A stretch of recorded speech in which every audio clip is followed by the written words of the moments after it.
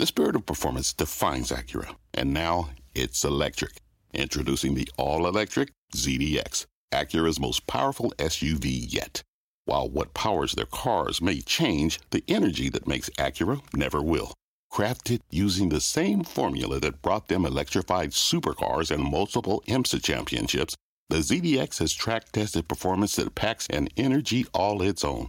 With a premium Bang & Olufsen sound system and up to 313-mile range on a single charge, and a Type S variant with an estimated 500 horsepower, the ZDX is everything they said electric could never be.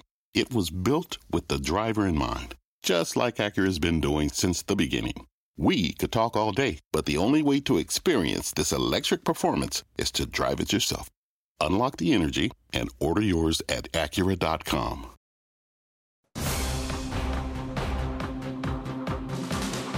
All right, welcome to CNBC's continued coverage of markets and turmoil, everybody, and welcome to April, by the way. I am Brian Sullivan, still distancing here.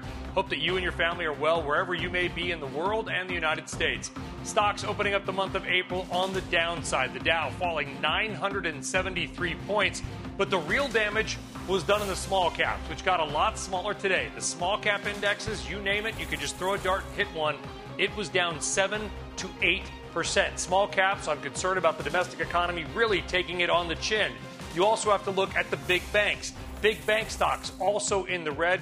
You heard the gang before just talking about it. And also focus on Boeing. Boeing losing another 12+% today. Another very difficult day for Boeing and the airlines in general. And just a reminder, we, of course, at 5 o'clock, will be monitoring that White House coronavirus press briefing when it occurs. If you have market-moving headlines or headlines that you need to know, we will bring you into that as always. Waiting for it to begin. Probably will dip in once or twice during the show as well.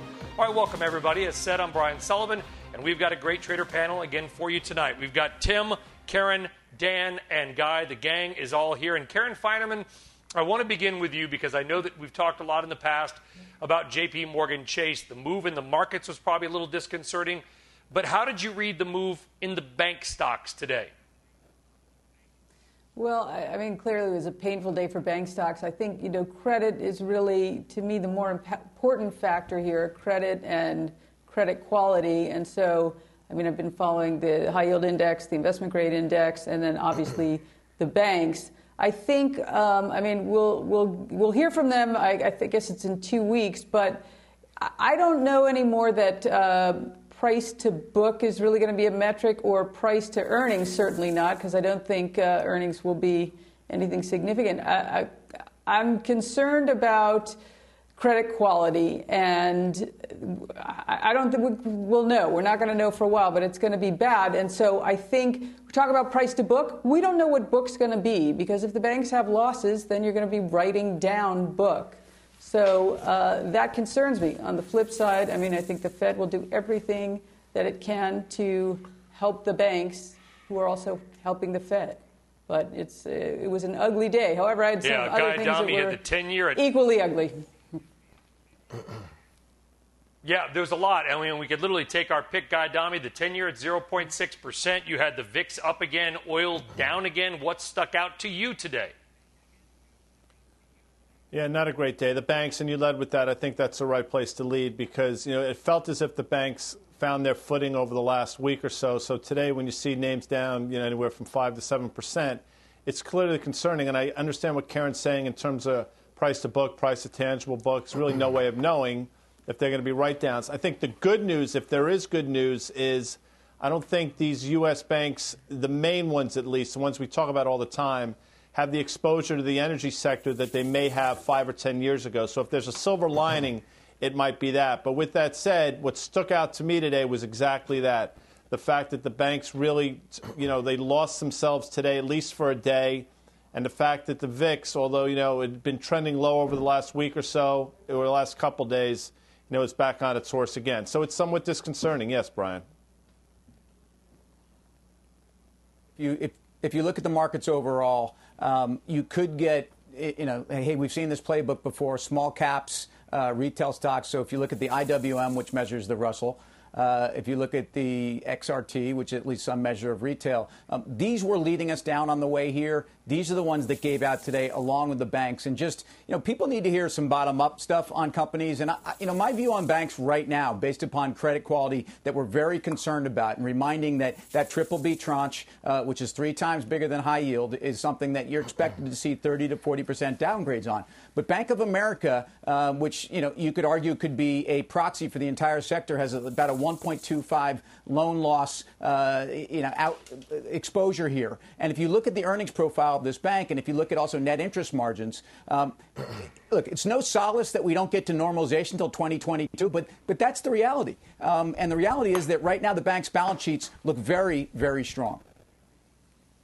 Yeah, Tim, they look strong for now, but when you think about some of the things that Karen brought up in the credit markets, when you think about where the stress is right now, it's in hospitality, it's in energy, it's in transportation, it's in manufacturing. They have a ton of exposure, and they're just basically most exposed to the health of the U.S. and the global economy. So I think, Sully, you just brought it up. You brought up the Russell 2000. I think that is a better lens for getting a sense of what's going on in the U.S. economy right now and the sort of areas that might be in most of need of assistance and then stimulus. So to me, I've heard strategists all day today looking for bottoms, looking for what makes a bottom. And let me just tell you, we've been talking about this a lot. Time is one of the most important inputs to finding a bottom. Make no mistake, financial markets globally have crashed, from equities to credit to commodities. Obviously the dollar has crashed up in a way. It's hovering the Dixie around that 100 level. To me, I just think there's a lot of stresses in the market. There's obviously been unprecedented stimulus efforts, monetary, fiscal, and really until we get this health thing figured out, there is no bottom. There will be no bottom in any of these sorts of markets. So I just think time is one of the most important things that investors really need to get comfortable with right now. Yeah, and I think the data from LPL Financial was that the average bear market has a bounce of 14%. If you go back to 7 bear markets, going back to 1950. So the action that we saw in the market the last, 5 or 7 trading days on that sharp move up, that falls right into historical patterns. Let's go back to the banks. Dan, I want to stick with you. I want to play you a soundbite from James Gorman, the CEO of Morgan Stanley, on in the last hour. He said the dividends need to be saved because people need the income. Let's listen to this, and then, Dan, I want you to comment. The recipient of the dividends are many times small individuals who own these very large bank stocks all over the country. To lose that income at this time, I happen to think would be a very poor thing to do. Yeah, Dan, do you agree with that? Keep the dividend? Yeah, for now, and until they can't pay it anymore, until there's other things that are more important to do than pay a dividend. Obviously, this has been a very important part of investing in financial companies, capital return. It was one of the things that held them back for years and years after the financial crisis. But again, we need to hear those sorts of confident sort of things from the CEOs of these companies, because the worst case scenario would be a lack of confidence, the fear that they're going to cut these dividends, and then investors start selling ahead of it. Yeah, I tell you what, Brian. Yeah, I think Yep. Sorry. Yeah, Dan was bringing up a good point about the banks here. Ultimately, you don't have financials, which were not giving dividends basically up until about a year and a half ago. They went through their stress test. I don't think Morgan Stanley paying a dividend is like Chevron paying a dividend. That's just my view. But ultimately, banks report in 2 weeks. We're going to get a lot of insight into their balance sheets. We're going to get a lot of insight into credit exposure. I think certainly what I hear Dan saying is there's no reason you have to go out and buy a bank today. And I do think that part of today's move, though, if you look at it on a market basis, was somewhat self-fulfilling. This was the first day of the quarter. The market had rallied massively. There was terrible news on the coronavirus front. And so banks, people are going to go after them. But you don't have to buy them tomorrow. But they're not blowing up tomorrow. Yeah, and before you get to our guest, Guy Adami, listen, we're all probably talking to people working at banks all day long. I know that I am, both industry contacts as well as just personal friends. And they've launched and they're doing okay, but you wonder the work from home thing, the distancing, how long the banks are going to be able to function, whether it's a commercial bank, an investment bank. If this goes on another couple weeks or maybe a couple months, this is not easy for anyone in any industry. No, and it's clearly not something that you could prepare for in terms of the duration with which this potentially lasts. So I agree with you, and I understand. Listen, I get what Tim's saying. I understand what Karen and Dan are saying, but it comes down to this. I mean, and this is something I think people should think about. The longer this lasts, you have to ask yourself, with the U.S. economy 73% driven by the consumer, if people learn to live with less, be it by choice or because it's the unfortunate reality, we might be in a whole new paradigm over the next few years. So I think what the market's trying to do, obviously, over these last couple of weeks is try to figure out, what's the real earnings number and what's the right multiple for a market in an environment that's changing beneath our feet. Yeah. And, Guy, if you figure that out, you certainly let us know.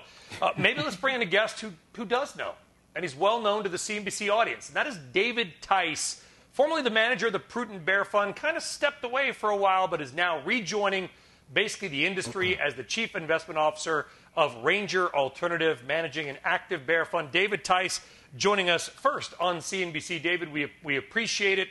Thanks for joining us. I guess welcome back into the full-time world. Why come back now? Is it because you see continued declines ahead? You are a noted bear, not entirely, but that has been your sort of, your modus operandi over the last number of decades. Well, glad to be with you, Brian, and I'm really sorry for all the hardship people are going through with this terrible virus and this terrible bear market that we've started, but I'm here to try to talk the truth.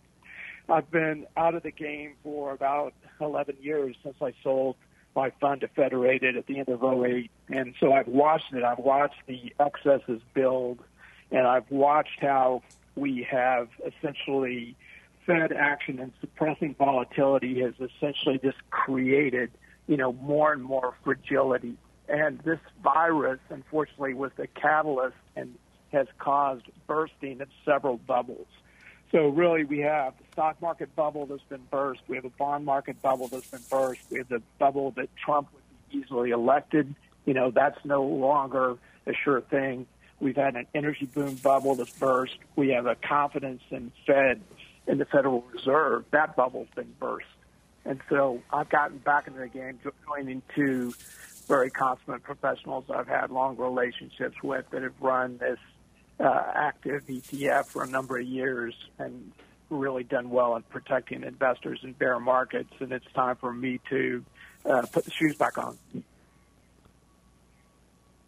So how do you see this ultimately with the equity markets, with the bond markets, David, playing out? Well, obviously nobody knows for sure, but I think lots of people want to believe.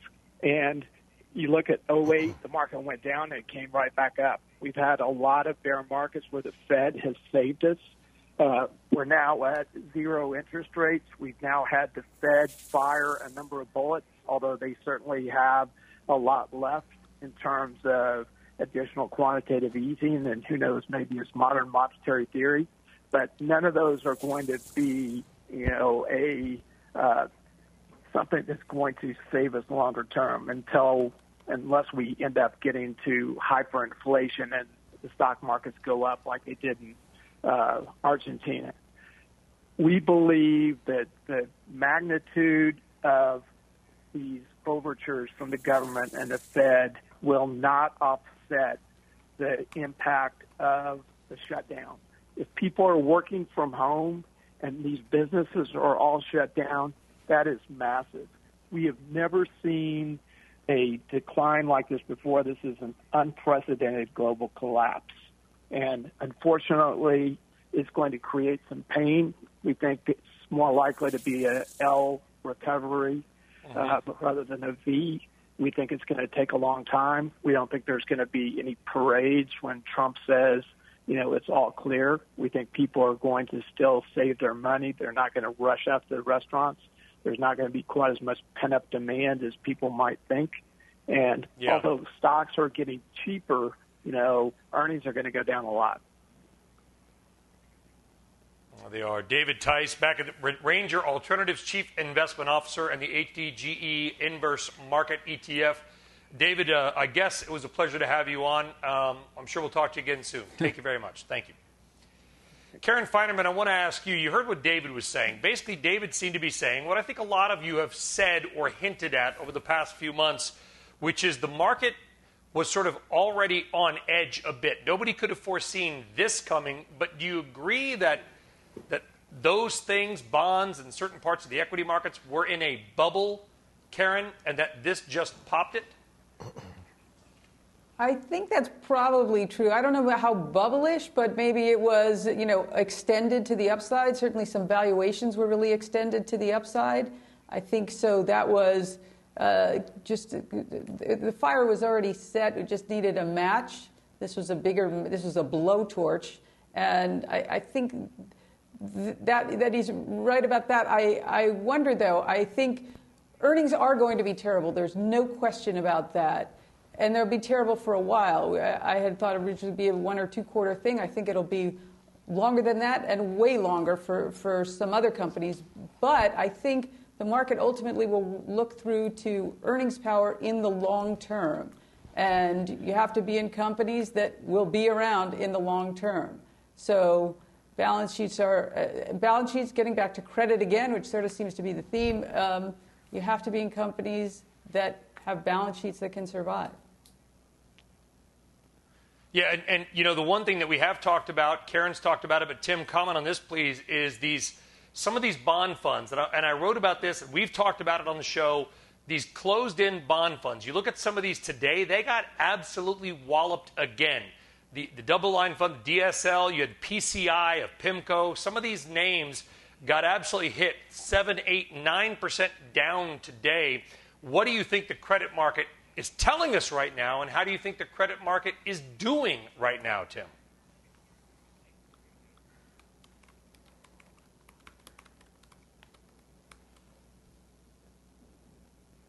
All right, no Tim there. Guy, can you answer the same question? How do you think the credit market is doing right now? Because those bond funds that we've talked about, they don't look great.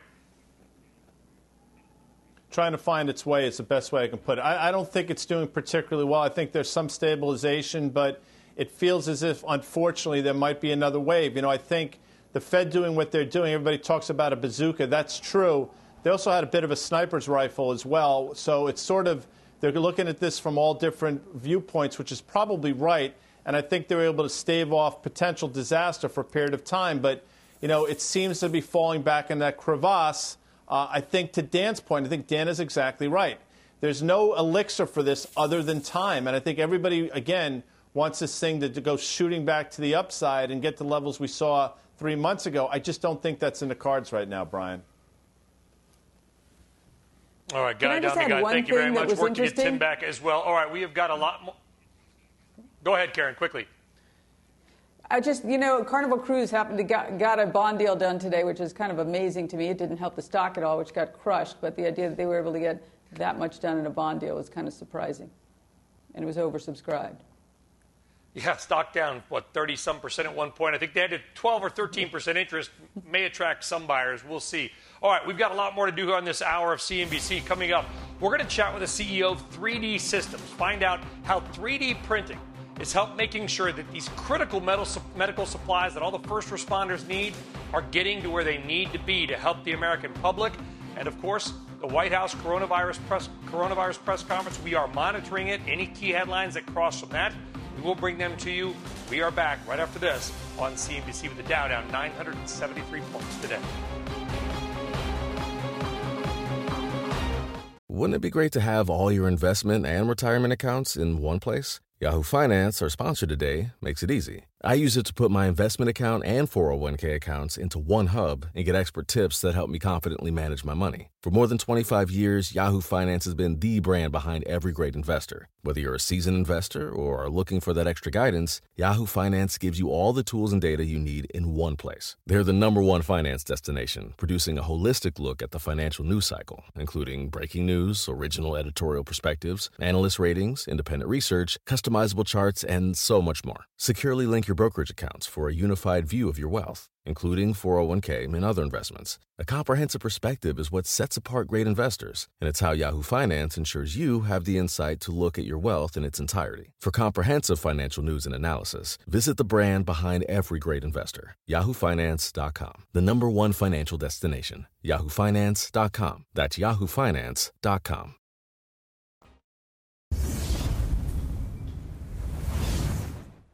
All right, welcome back to CNBC, everybody. I am Brian Sullivan. Let's talk more now about the increase in testing in the United States. More than 1 million Americans have now been tested. Let's get more now on this, where we stand with Meg Terrell, who's been reporting just excellently on all this the entire time. Meg. Well, thanks, Brian. That million test threshold was surpassed this week, but there is tremendous variability across the United States in terms of how much testing is being done. Take a look at this map we've got of testing being done per capita by state. Now, it won't surprise anybody that New York is at the top of that list. The darker the state here, the more testing per capita that is being done. Washington State also second. That, of course, was the state with the first case in the United States. Louisiana coming in third with the amount of testing being done per capita there. And that's as we're seeing New Orleans cases really take off, doubling at a rate of every 2.2 days, according to Evercore ISI. So that's pretty fast. In terms of the states doing the least, Texas, South Carolina, and California. And for California, the problem is a bolus of pending tests, 57,000 tests that it's waiting results on. And what's driving some of these backlogs? Well, there's a shortage in the supplies needed to process tests, including the chemicals and the swabs to perform them, also of the protective gear for people administering the tests. There's also the fact that a backlog was generated in these tests before the capacity really ramped up. So that's something the companies are still working to process. Also, as there are fewer flights around the United States, the samples don't have the planes to get to the labs to be processed. And finally, more recently approved tests, Dr. Debbie Birx from the White House was saying last night, haven't been adopted. So people are still sending samples to the same processing systems as they were at the beginning, even though the capacity might be available elsewhere, Brian. So it's just a really clunky system. Some places it's working better than others, but still a huge problem. Yeah, and a quick comment and a question. If we're waiting 57,000 tests in California, it sounds like their numbers could spike higher when those results come back. But Meg, maybe you can answer a question that I've gotten just a lot of my friends have texted me about and wondering, if you have a lot of symptoms and you're very ill and you go to the doctor, you can often get tests, do these drive-bys. But we seem to be getting people, basketball players, well-known politicians, people that don't have a lot of symptoms that are able somehow to get these tests. How are certain people getting the tests and others waiting? Unfortunately, who you know seems to matter in medicine as much as it does anywhere else. So, if you're well connected, you might be able to find a test. Whereas if you're, not well connected, you're waiting in line. And the CDC has issued guidelines for, the people who are the sickest, who are in the hospital, and also for healthcare workers and first responders with symptoms. They are prioritized in terms of getting testing. I think you said it perfectly. Meg Terrell. Meg, be well, you and your family. Thank you very much, Meg. See you soon. You too. All right, now, let's talk about getting more medical supplies out there. We're not talking about necessarily buying and bringing some in. We're talking about making them with 3D printers. Let's bring in now Vyomesh Joshi, who goes by VJ. He is the CEO of 3D Systems. VJ, thank you very much for joining us here on CNBC. I've seen 3D printers in action. They're pretty amazing. What medical equipment can you or can people with your products make on a 3D printer? So, we have right now 50 projects going on with hospitals, with NGOs, with private companies doing face shields, the parts for ventilators, even, valves that can be put on a scuba mask to really create a personal protection equipment. So, we absolutely believe that additive manufacturing is the right technology in creating, this particular products that we can help the hospitals, even the ventilator manufacturers. And, if you think about a hospital, so an Italian hospital, told us that, hey, we are running out of the space for our ventilators. Can you make them? They gave us a part at, 11 a.m., and by 5 p.m., we provided 50 parts to them. So, this is just an example of how we can really change the manufacturing aspects of it, all the way from design to providing the production parts. Yeah, I mean, and you can move the production on site. I mean, somebody can get a printer, download these files, which basically, in a very basic way, Vijay, instruct the printer how to make them, right? I mean, we can get manufacturing of these critical products done on site where the patients and doctors are. Yeah, I think that's the power of additive manufacturing. As for example, for New York, for a New York hospital, we printed 200 face shields.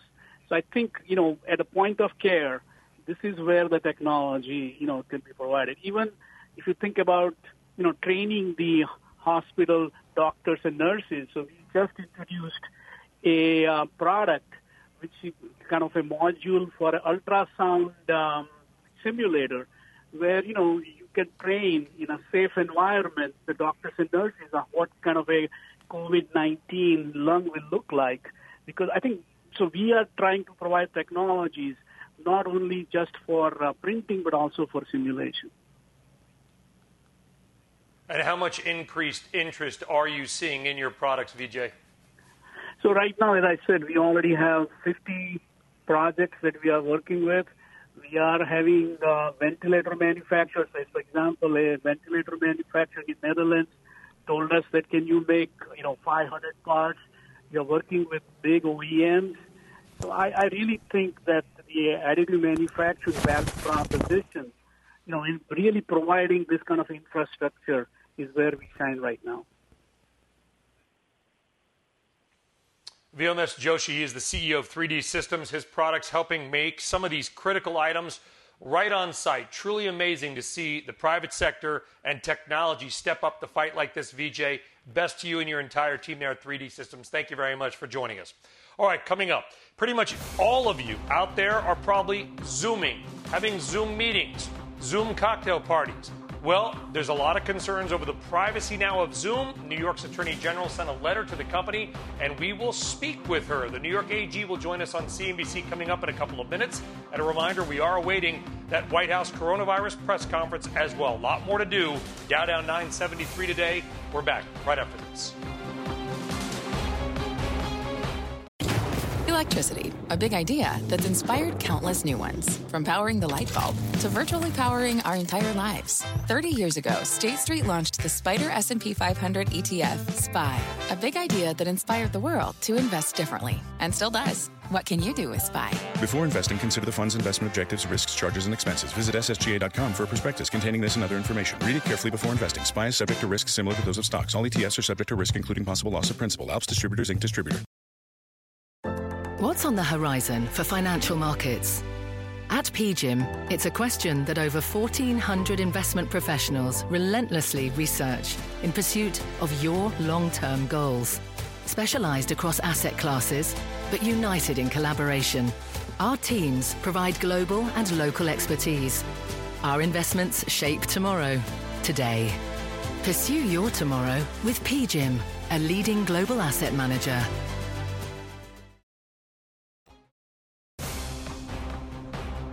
And there is a live look at the White House where we are awaiting the nightly coronavirus press briefing.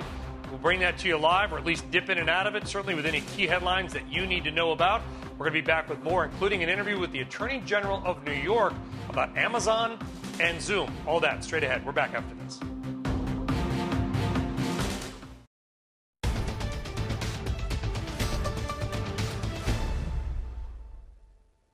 All right, welcome back to CNBC. We have got some breaking news on Starbucks and their employees. For that, let's go to Kate Rogers. Kate. Hey there, Brian. Well, Starbucks just announcing that it's going to be extending catastrophe pay and other COVID-19 benefits for its employees through May 3rd. Let's take you through what this looks like here. This pay will be for any Starbucks partner who's sick, taking care of someone, is self-isolating, and opts to not come to work or chooses to stay home during this time. Originally, this program was intended to be for 30 days, ending near the end of April. Now, those who are healthy and choosing to come to work will receive an additional $3 an hour with service pay. The company also announcing that temporary cafe closures and modified operations will continue through May 3rd. In addition, it'll be sending thermometers to all company-operated stores for those who want to monitor themselves before shifts begin. In addition, Starbucks says it's looking into non-medical grade mask options for workers, and its foundation, Brian, has donated $3 million so far to response efforts. So a big donation there and some updates for Starbucks workers who are opting to stay home, are sick, are taking care of loved ones and partners of their own, and those who are choosing to come in if they're healthy enough to work. Back over to you.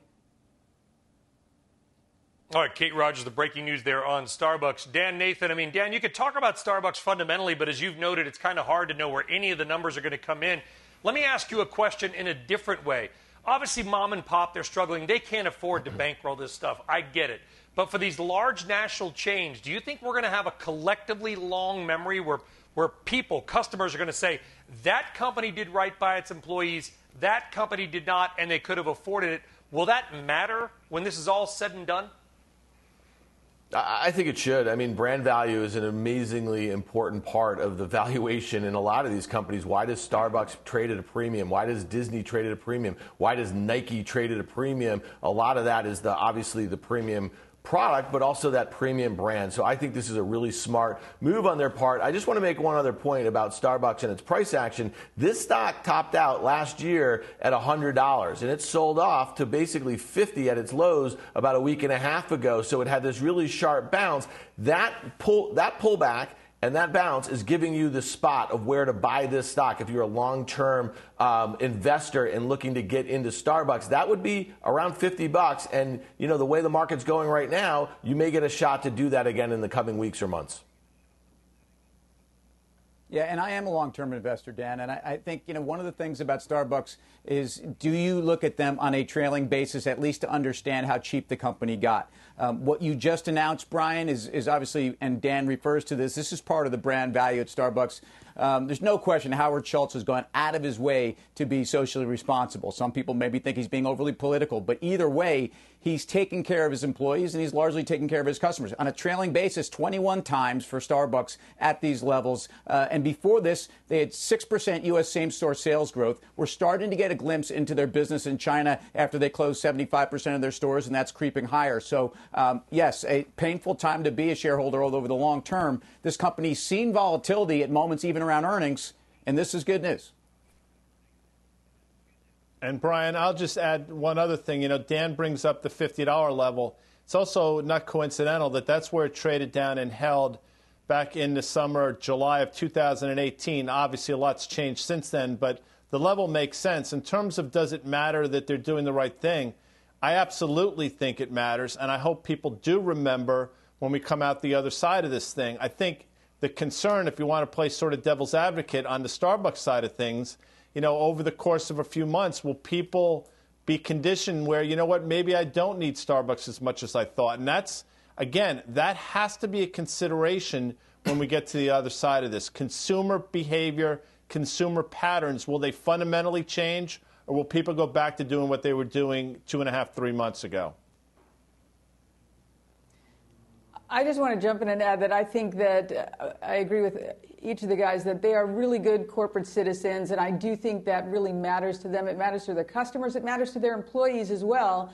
And I think when they come out the other side, maybe it trades down. I don't know. I bought some a little lower than here, not meaningfully. It doesn't really matter to me. Sort of like Tim, a long-term investor. But when I think when they come out the other side, they will have still a very strong business worldwide.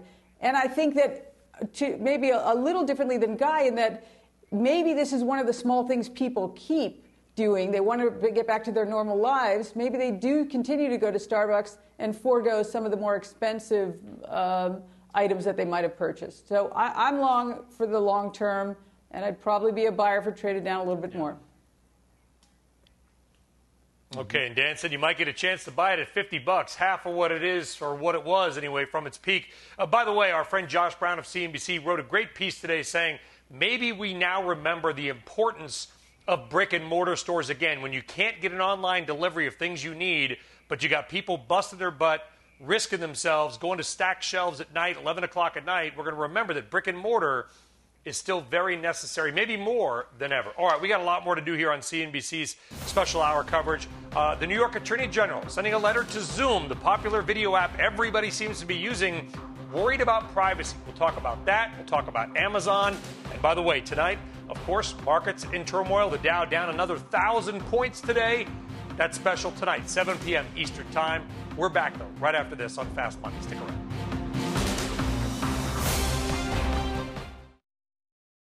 All right, welcome back to CNBC. Just a reminder, the White House press conference, the now nightly press conference on the coronavirus, expected to begin here. Well, it is beginning, but if we get any market-making headlines you need to know, we will certainly bring those to you as well. Have not forgotten about that. But there are so many other things that we need to talk about, and two things that we are all trying to use, or at least have talked about, are Zoom and Amazon. Yet both companies' some actions causing a little concern. Let us now bring in Letitia James. She is the New York Attorney General. Madam Attorney General, it is a real pleasure to have you on CNBC. We appreciate that. I want to begin with Zoom because it appears that the entire world, or at least the United States, is now using Zoom, whether it's for work or whether it's for social conversations.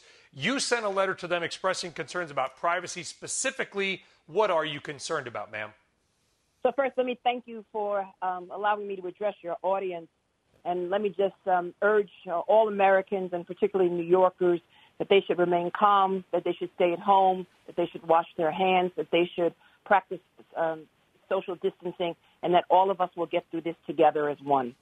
So we sent a letter to Zoom with a number of questions, basically to ensure the company is taking appropriate steps to ensure users' privacy and security.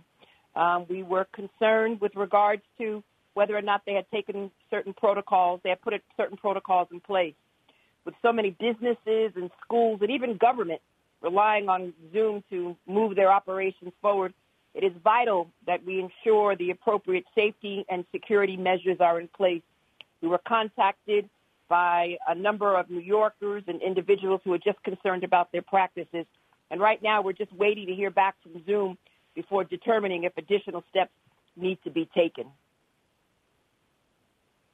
Yeah, do we know, Madam Attorney General, if Zoom is recording this for any other use? I mean, kids are using it for class. We're using it for sensitive business conversations. Is this all being recorded and stored by them? Those are some of the questions that we asked as part of our inquiry. So we don't know. We can't answer those questions. And so we are basically a fact-based agency, and it's really critically important that our questions be answered and that consumers know whether or not their privacy and their security is being compromised.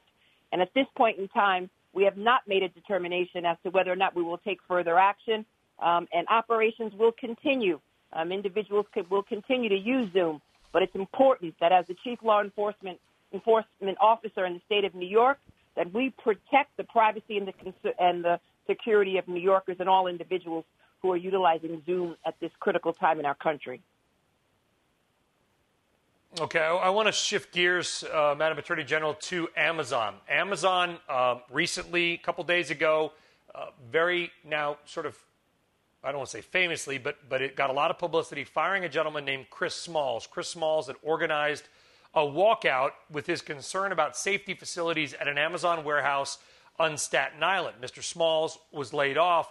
You are now approaching Amazon. Amazon says, and I'll get sort of their statement out of the way first, and then you can comment, ma'am, which is that they didn't fire him because of the walkout. They fired him because he had been exposed to a patient who was COVID-19 positive, and therefore they said he repeatedly, effectively violated their physical contact and distancing measures, jeopardizing other workers, and that's why he got fired. Your response to their statement, and what are you going to do with Amazon? So there is a question of fact, but their position is somewhat dubious. Chris Smalls was an employee at Amazon's warehouse on Staten Island. He organized a walkout to protest the lack of protective measures for workers. There was an individual who had approached him, who he urged that this young lady go home because she had symptoms that were consistent with the virus. She went to get tested. She went back to work, despite the fact that right now there are protocols in place all over this country that individuals who have any symptoms should go home immediately. But she was directed to return back to the facility. and exposing the virus to countless number of other workers. Chris, in his right mind, decided to organize strikers, the employees at the facility. And they were urging Amazon to close the facility after the worker tested positive for the virus. Now, organizers put the number of strikers around 50, and Amazon says that it was less. Chris was fired on Monday, and Amazon said it was because he had received multiple warnings. There's a serious question of fact, and there's a question as to whether or not they violated his rights and whether or not they retaliated against him. And so at this point in time, we are engaged in discussions with Amazon, and we will make a determination at some point in the future as to whether or not we will go forward. And I'm considering my office's legal options, and I'm also calling on the National Labor Relations Board to investigate this incident. You know, this could potentially be a violation of New York's whistleblower statute, which states that an employer cannot take retaliatory action against an employee because he or she discloses or threatens to disclose a policy or practice of the employee that is in violation of the law. You see, here in New York, we recognize the right to organize, and that right to recognize is also recognized on the federal level. And it's important that Amazon understands that if they are going to do operations in the state of New York, they've got to respect the rights of workers, but most importantly, they need to take care, they need to attend to the health and the welfare of their employees. I would also imagine you would agree with this statement, Madam Attorney General, that people everywhere have the right to not pay $100 for an 8-ounce squirt bottle of Purell. I mean, but that's what we saw, particularly at the beginning of this crisis, was third-party sellers, not just on Amazon, by the way, but other sites charging exorbitant amounts for things everybody was desperate for. Clorox wipes, Purell, toilet paper. I know you've talked to Amazon about that. Have they been cooperative on that level? And what can we do about gouging? People are out of work, they have no money, and yet products are stupidly expensive in some cases. So we, as of this moment, have received over 5,000 complaints related to price gouging. Individuals selling hand sanitizers for $80 to $100. Individuals selling toilet paper for exorbitant amounts of money. Individuals, again, just taking advantage of the fear and the anxiety which continues to exist not only in New York but all across this country. And it really is unconscionable that individuals will take advantage of these critical times and take advantage of the fear that people are experiencing now. And so Amazon, to their credit, is not engaging in price gouging. It is, third parties who are using their marketplace. And to their credit, they are working with our office. And in fact, a number of online platforms have worked with our office to remove those posts. We have sent out a significant number of cease and desist orders. I believe at last count it's over 800 cease and desist on letters to businesses to refrain from engaging in price gouging. And we have not taken any action with regards to taking any business to court seeking a temporary restraining order, but we are prepared to do that. But Amazon, again, to their credit, is working with us, and they are working with us to remove these third parties who actually are engaging in price gouging. Let me also go on to say that there's a number of medical scams that are out there, and people should be wary of, and also individuals now taking advantage of the anxiety, the heightened anxiety as it relates to scamming people on this related to the stimulus package. Yeah, certainly so. Working with them on one hand and maybe against them on Chris Smalls on the other. You got big jobs there. Letitia James, the Attorney General of New York, ma'am, thank you very much for taking some time for CNBC. All right, let's get back and do a little bit of fast money, shall we? Because let's talk about options traders and how they are betting on one big transport name or a transport theme. Mike Coe, what's the options trade here? Yeah, so we were seeing some unusual activity in C.H. Robinson Worldwide. Now, this is, a lot of people might think of this as a trucking company. It's a logistics company, and it's a third-party logistics company, which means they arrange freight. So they actually contract with basically the trucking companies that ship things. UBS upgraded them today, and the reason they did that is that even though they expect freight shipments to decline, what they are expecting is that the price of trucking is going to go down enough that it might help their margins a little bit. And so we did see some bullish activity in the options market. It traded more than 4 times its average daily call volume. The activity that we saw was a purchase of the April 70-75 call spread. Somebody paid $1.20 for 2,000 of those. That represents 200,000 shares. The buyer of that call spread is betting that CHRW, that's the ticker symbol of CH Robinson Worldwide, could rally 5% or more within the next couple of weeks on the UBS upgrade. Mike Coe looking at C.H. Robinson. Mike, thank you very much. Let's bring in Dana. If you're still there, I want to talk to you about not just that, but the trade itself. What do you make of the trade? And also some of these transports. I get it. Global commerce is going to go down. But listen, if you want to get something somewhere, you're going to pay a lot of money to make sure critical supplies go to where they need to go. CHRW could be a beneficiary of something like that. Yeah, I think logistics and the reinvestment in logistics are going to be a real theme that comes out of this crisis. And I also think that a theme that a lot of people are going to be talking about, they were already talking about it during the trade war, but now they're talking about it with the pandemic, is this whole notion of deglobalization. And that's going to change supply chains. It's going to change logistics routes. And I think that there's probably a lot of interesting plays that are going to come out of this as we get into 2021 and basically companies rethink about how they supply themselves, how they supply their customers. So I think that's going to be a big, big theme coming out of this situation. Guy Adami, let's get you back in here. You got a transport theme, or is there anything on that side, you know, the Dow theory, if you will, that you are keeping a close eye on? Yeah, I mean, Dow theory, I think, you know, maybe 100 years ago when I was 17, it made sense. I'm not sure it really holds a lot of water now. But in terms of CHRW, I think, you know, I think that stock just got caught up, and I'll use the word, in the maelstrom of the broader market. I think to Dan's point and to Mike's options play, I think people are realizing, you know, these logistic companies actually going to really make a lot of sense going forward. I'm not going to suggest that tomorrow it happens, but, you know, UBS upgraded the stock. I think, what was $75 price target? I mean, this is a name I don't think you buy with impunity, but it actually makes a lot of sense right here. And I know valuations mean nothing right now, but valuations are not ridiculous in a name like this. So I like what both Mike and Dan said. Triple, because I think I would agree on C.H. Robinson, especially when you look at historically how some of these run into a recession. Remember what transports were doing for the last months, effectively. I mean, they not only been in dead water, but they were telling you where the market was going.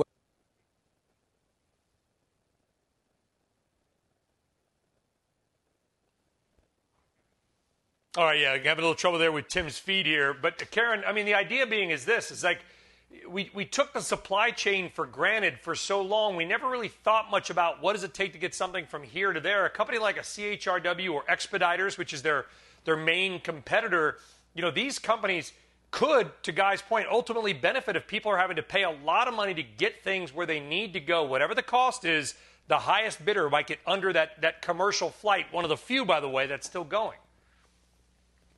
Right. I mean, well, one thing also that stood out, I mean, last year they had trouble finding drivers. Nobody wanted to be a truck driver anymore. There were so many other better jobs to have. I think that dynamic has probably changed very dramatically in their favor, as well as gas prices. So I think it's sort of interesting. Obviously, when commerce is down, when the GDP is shrinking, it's not your first thought, but it makes sense to me. I like that idea.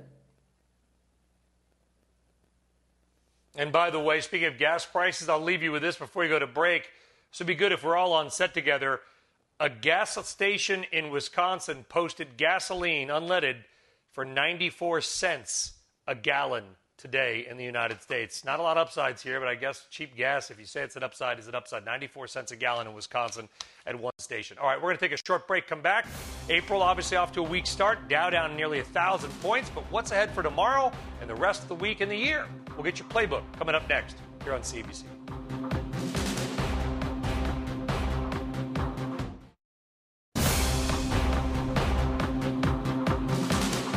All right, welcome back. Let's get back down to the markets here. And Dan, you brought up something really interesting with our production staff today, which is that if you look at the S&P 500, we talk about the weighting all the time, the MAGA stocks, all the big tech stocks. They're sort of the heaviest weighted by far.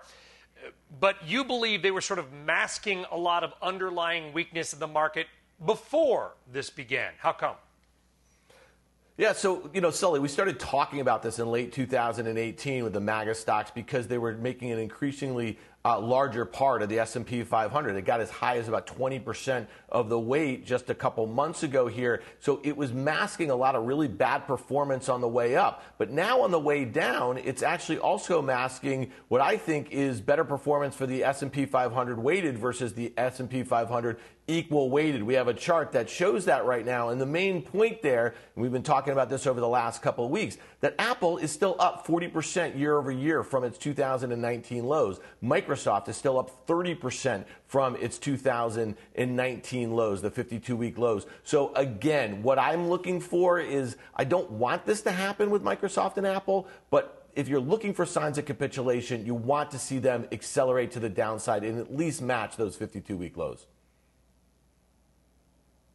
Guy, there's this huge battle. Everybody says, the pension funds are going to come in and start buying on the rebalancing. But you flagged this yesterday, and I meant to bring it up last night, which is that Norway, the biggest sovereign wealth fund in the world, may face certain types of redemptions, for lack of a better term. How much are the big institutions going to move this needle up or down in the next couple of weeks and months? You have to be concerned. I mean, I don't think... Yeah, I mean, that's obviously a concern. I know a lot of people talked about it. Some people sort of said it's not as big a deal. But you're going to continue to see headlines like that. And I'll add one other thing because it's worth mentioning as we close the show. I mean, you haven't heard a peep out of Warren Buffett or anybody out of Berkshire Hathaway, which is either a very good sign or a very bad sign. I haven't figured it out yet. Maybe he's waiting in the weeds. But I think with each passing day that you don't hear from him, I think the market gets a little more scared. Yep. Where's Warren? I think a lot of people are asking. Tim, Dan, Karen, and Guy, great stuff there. Again, appreciate it to everybody. Thank you very much for tuning in to CNBC's Fast Money. Of course, the White House briefing is going on, but Mad Money with Jim Cramer will begin right now. We'll see you tomorrow. This podcast is supported by FedEx. Dear small and medium businesses, no one wants happy customers more than you do. That's why FedEx offers you picture proof of delivery, packageless and paperless returns, as well as weekend home delivery to 98% of the U.S. on Saturday and 50% on Sunday. See the FedEx service guide for delivery information. FedEx Ground service is also faster to more locations than UPS Ground. See what FedEx can do for your business. Absolutely, positively FedEx.